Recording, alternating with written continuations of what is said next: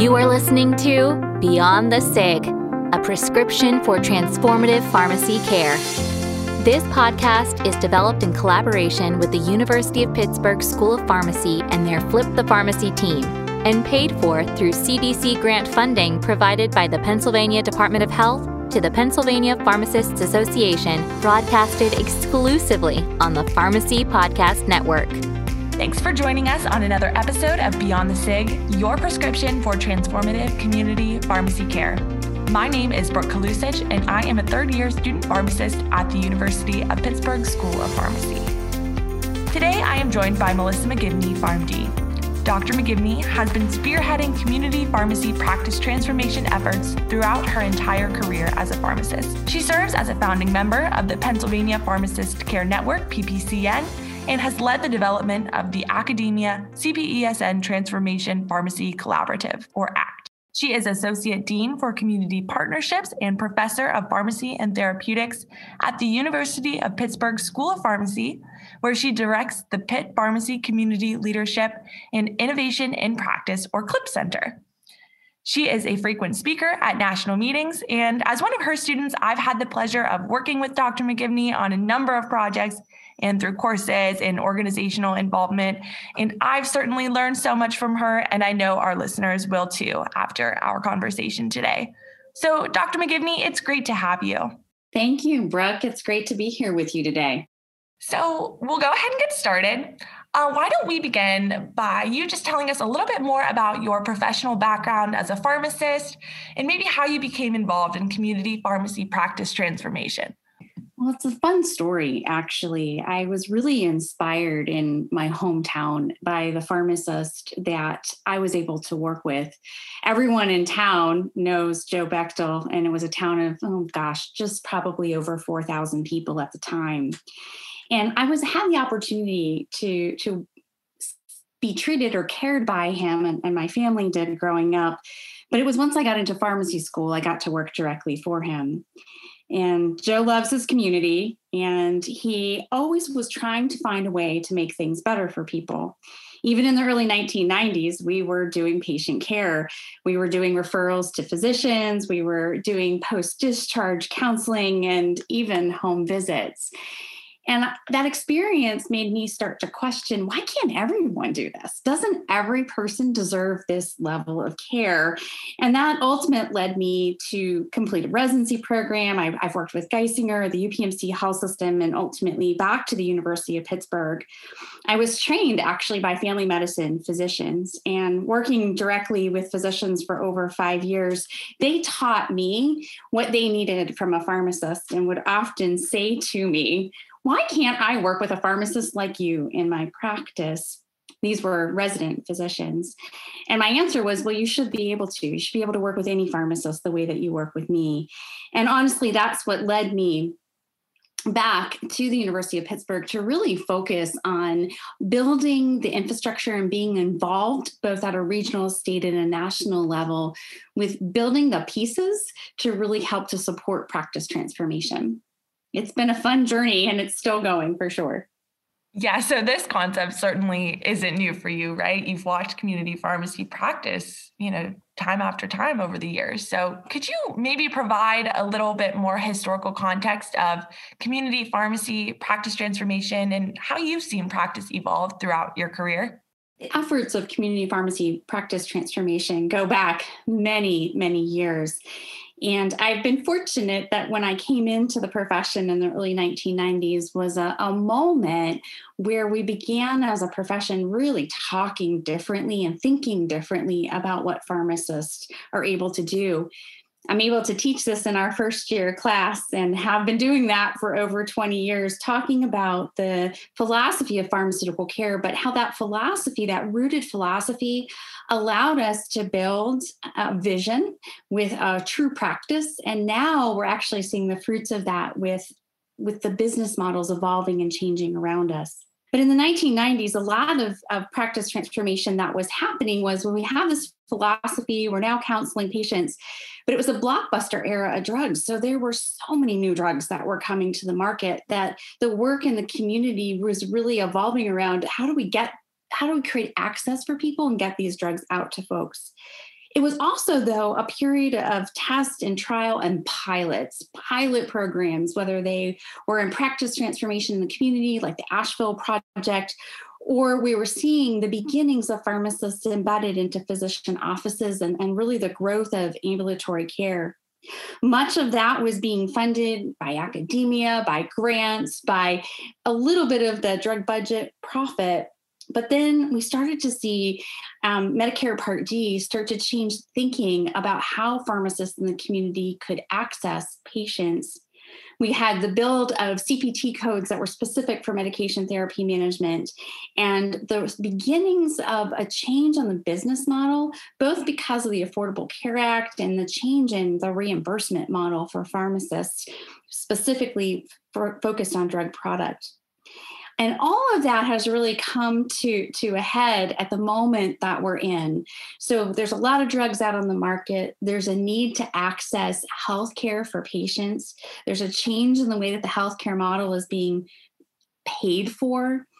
There's a decrease in the number of primary care physicians available to people, particularly in rural areas and certain geographies in the country. And we're starting to see pharmacists being able to provide so much more. I mean, the moment we're in right now with this pandemic has really afforded a light on community pharmacy that we've never had before. Community pharmacies have kept their doors opened or their curbside open when the rest of healthcare had to shut down or go to telemedicine. We're an incredibly important access point, and that was a lot of the thinking that went into the Department of Health and Human Services at the federal level, opening the opportunity for pharmacists nationwide to provide immunizations during this pandemic.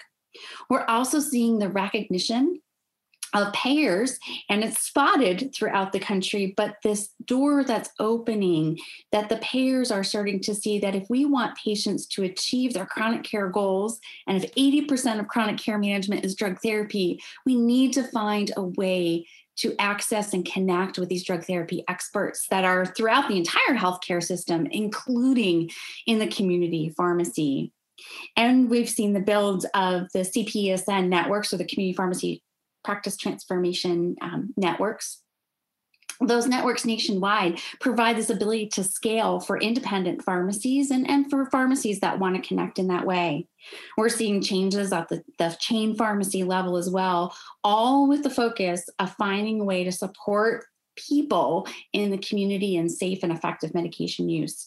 So the transformation has been pretty remarkable. A vision that started over 20 years ago actually is having not only the patient care process to it now, but a practice management system, a way to get paid, and actually a documentation standard in the pharmacist care plan. So those really core elements that were critical to put the pharmacist, particularly in the community, as an integral part of the rest of the healthcare team. We needed payment models that opened the door. We needed a documentation model that allowed us to connect with the EHR. And we needed to be able to change and transform our workflow so it wasn't entirely focused on product, but rather that ability to get the product to the patient, but put that pharmacist in the position to talk with the patient.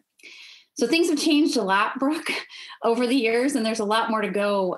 But we're in, I think, a really pivotal moment of change with this pandemic, and pharmacists certainly are stepping up to make positive change happen. Yeah, it's certainly been a long time coming, and it's really interesting to learn about how practice has changed, not only for pharmacies and for payers, but how everyone's adapting to these new business models and documentation models and the workflows, ranging from independents to chains. But now I want to talk about one other component, and that's how the schools of pharmacy are starting to get on board. So let's switch gears and talk about ACT a little bit. You've been instrumental in the founding of the Academia CPESN Transformation Pharmacy Collaborative, or ACT, and that is an operational learning collaborative between schools of pharmacy and community-based clinically integrated networks. So how did ACT really come to be, and what is its role in community pharmacy practice transformation? I think, Brooke, there's always a story behind how we've created things. And this story really started with some of the work that we were doing here in Pennsylvania. When we built the Pennsylvania Pharmacist Care Network, we engaged all 7 schools in the state and our state association, the Pennsylvania Pharmacists Association. Collectively, we recognized that we were going to be able to be better together than if we were going at this independently. And by coming together between the state association and the schools, we were able to share our best resources. And those things are everything from expertise to students to geography to connections. But we began first with a training, and then that training then led to getting pharmacists on board. And then that led to an infrastructure that ultimately led us to the network we have today with the payer contract. As we were building this, we began to work with CPESN USA, and we started to get questions from folks across the country saying, well, how are you doing this with the schools? How are the schools working together? And we had an ask from CPESN USA to try to uncover how other schools nationwide could be connected in such a way that they also could support regional practice transformation from where they're at. So like any good faculty, I needed to listen first. I needed a bit more data. And so we were very fortunate that both the American Association of Colleges of Pharmacy and NCPA, or the National Community Pharmacists Association, both allowed us to utilize time at their respective meetings in the summer of 2018 to do listening sessions with faculty and with pharmacist owners who also serve as preceptors.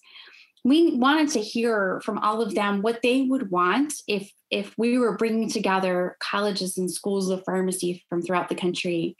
And what became loud and clear was this need for faculty who are doing practice transformation to connect with one another, that the owners who are also preceptors and alumni wanted to make sure that the leadership of the school was aware of these efforts. They wanted to be able to contribute to the curriculum through the business models. And importantly, they wanted to make sure that students could see community pharmacy as an incredible career opportunity and also bring all their learning out to these sites while they were there. So all of that data brought us to the Community Pharmacy Foundation, who were incredibly supportive and provided a grant for us to kick off this collaborative. We brought a group of folks together in 2019. We had 14 luminaries, or 14 pharmacist owners with 14 faculty from 14 different states to develop what this collaborative looks like. You can take a look at our website, actforpharmacy.com, and you can find out our blueprint of how we're all working together. But the main principles are that we wanted to unite folks, mobilize folks, and be able to amplify the efforts of practice transformation. So during the very first year of Uniting, we did weekly webinars, our bi-weekly webinars. We were able to do a national day of service for colleges throughout the country, and also begin to collect patient cases of really interesting patient encounters that were happening and mapping those to the billing and coding structure that exists in the community.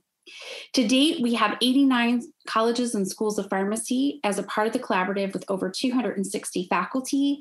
And we're just about to kick off our very first remote national workshop, November 11th through the 13th, which will have a special session for CEO deans, for experiential learning directors, and for faculty and preceptors from throughout the country. Our goal is to bring high energy and examples nationwide so that schools have some inspiration and ideas and networking to share within their curriculum, and importantly, find avenues that they might be even more fully able to connect in practice transformation efforts in their local and regional communities. So it's been a lot of fun, and there's an incredible group of faculty and luminaries who are leading this effort. All of them are on the Act for Pharmacy website, and their vision for this has just really helped to drive the energy and the excitement that we hope will really fully engage academia in these practice transformation efforts. Wow, that's great. That's great. So we've got the pharmacies on track now, and now we've got the schools of pharmacy moving in the same direction. But my next question for you is, at the end of all this, what does community pharmacy practice look like in the future? Like, what's the end goal here? I wish I had a crystal ball. And I don't know that there's an end. I think it's really about a continual evolution to ensure that the pharmacists that find themselves in the community are placed to work at the top of their license to provide the care in their communities in the way that it's needed. It's really clear that the future of pharmacy practice in the community involves a level of direct patient care. That might be in person, that might be telephonically, that might be via video, but it's clear that people need better connected care with regard to their medications. It's also about access. For years, pharmacy buildings, pharmacies in the community have been places where anyone can walk in regardless of their insurance and get advice and help. And at times like this, particularly in the pandemic, that hasn't been more evident that that's a need that we fulfill in the community. It's also an important access point that we're finding for individuals who may have been lost to care, and also individuals that are having a hard time navigating the healthcare system. So the future involves us providing advanced patient care and continuing to do so, doing it in a coordinated and connected way, which includes electronic documentation and dialogue electronically, maintaining an access point, a healthy access point for patients, and making sure that the data that we're collecting, there's an incredible rich data set in a community pharmacy, even in the dispensing database that's so untapped. We can find trends as to what's going on in a particular community from a public health standpoint. There are trends that are happening from a prescribing standpoint. There are trends that you can see from a compliance, non-compliance standpoint, and a quality standpoint as well. As we get more robust in our documentation, we're going to need to utilize that data to drive not only decisions, but the type of care that's provided in a particular community. The needs are evident as you begin to look at the data. And lastly, community pharmacies are going to become a more integral part of the primary care model in the United States. It really just revolves around our ability to have access, if we can be connected to other healthcare providers electronically, in addition to the personal connections that folks have in the community, will really drive our ability to even further enhance patient care related to medication therapy we're able to provide to people in the community. Yeah, you're exactly right. The need certainly isn't going anywhere as the role of the pharmacist continues to evolve over time. And I know this is something you and your team are very passionate about. It's something I'm passionate about too. And it's been a driver in your career for years. But for those listening, why are these transformation efforts so important for community pharmacy practice? Why should people care about this? It's a really good question, because I think a lot of times, particularly in our profession, we think of ourselves or we segment ourselves based on the location in which we practice. The community is a place where we all live. It's where we work. It's where people that we care about are. And it's also how the public sees our profession. So one of the reasons that we all have to pay a bit of attention is it's where we get our care, but it's how the world sees us. As the opportunities continue to unfold and open up in the community, they're going to reflect on greater opportunities for pharmacists everywhere, because the people that are responsible to write law, whether it's the legislators or their staffers, they interact with pharmacists in the community when they need it too. When you take a look at folks that run our payers and even prescribers, they all interact with pharmacists in the community in some way, shape, or form, even if it's only from the perspective of their own family. So it's a very public part of our profession. It's also the place where potential students find out. It inspires the next generation of individuals that may come into our profession. And it's also the place that connected care can happen. If you can imagine a space where pharmacists in any area can collaborate with one another, I mean, imagine how remarkable it would be if you're practicing in a community pharmacy and you have a problem that you want to solve for a patient who just got out of the emergency room, and you're able to call that pharmacist that's in that ER. Or you're able to connect with the pharmacist in the long-term care facility or the one that had been at the managed care company. I know through phone conversations early in my career, knowing when I was in the community, knowing those folks, those pharmacists that can make those decisions within the health plan made a huge difference in my ability to provide immediate and effective care to people. So we're all connected. We're all in this thing together. And community pharmacy is a place that's changing so rapidly, particularly because of the change in the reimbursement models. I'm certain on a number of these other podcasts, there's been a lot of conversation about the change in the reimbursement model and the decline in the amount of funding that comes back for drug.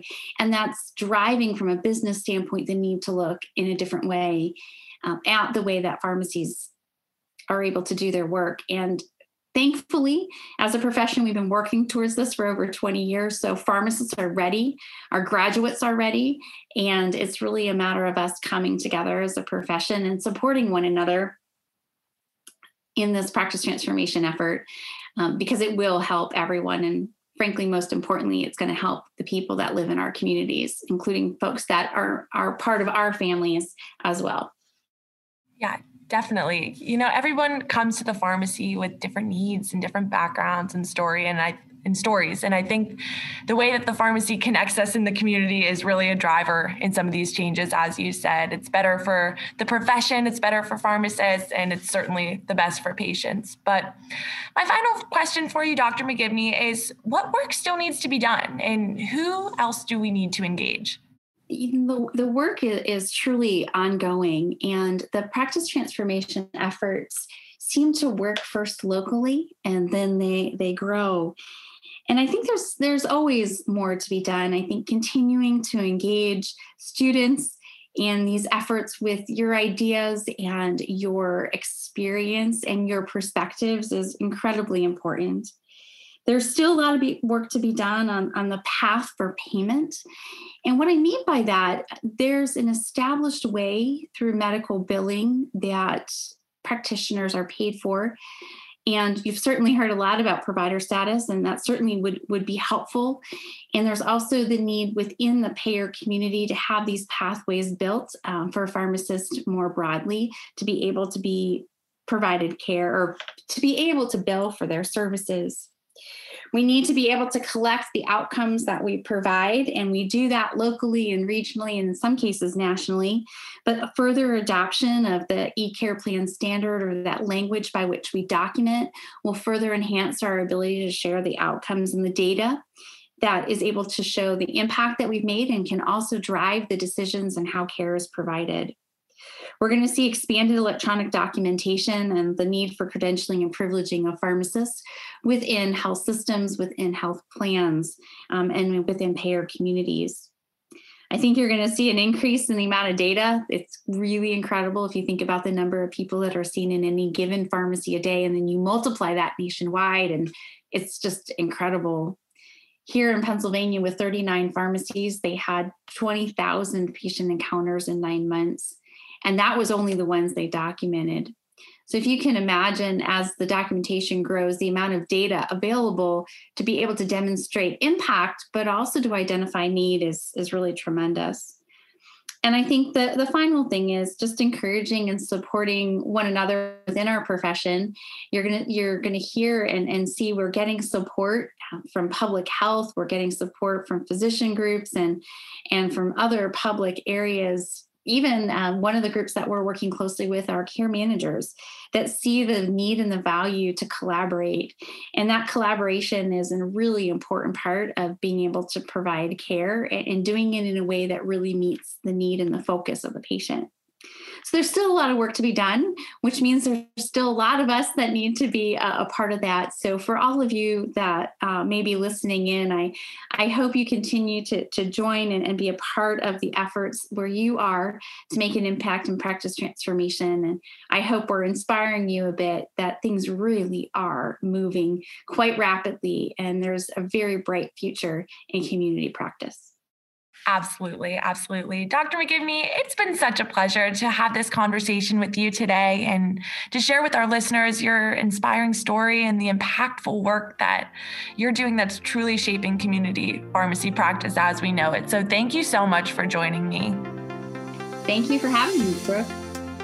And to our listeners, thank you for tuning in to another episode of Beyond the SIG. Keep tuning in to learn more about the impactful stories shaping community pharmacy practice transformation. Thanks for listening to Beyond the SIG, a prescription for transformative pharmacy care. Be sure to check back with the Pharmacy Podcast Network soon for the next episode. To learn more about transforming the role of the pharmacist, visit papharmacists.com/podcast. That's papharmacists.com/podcast.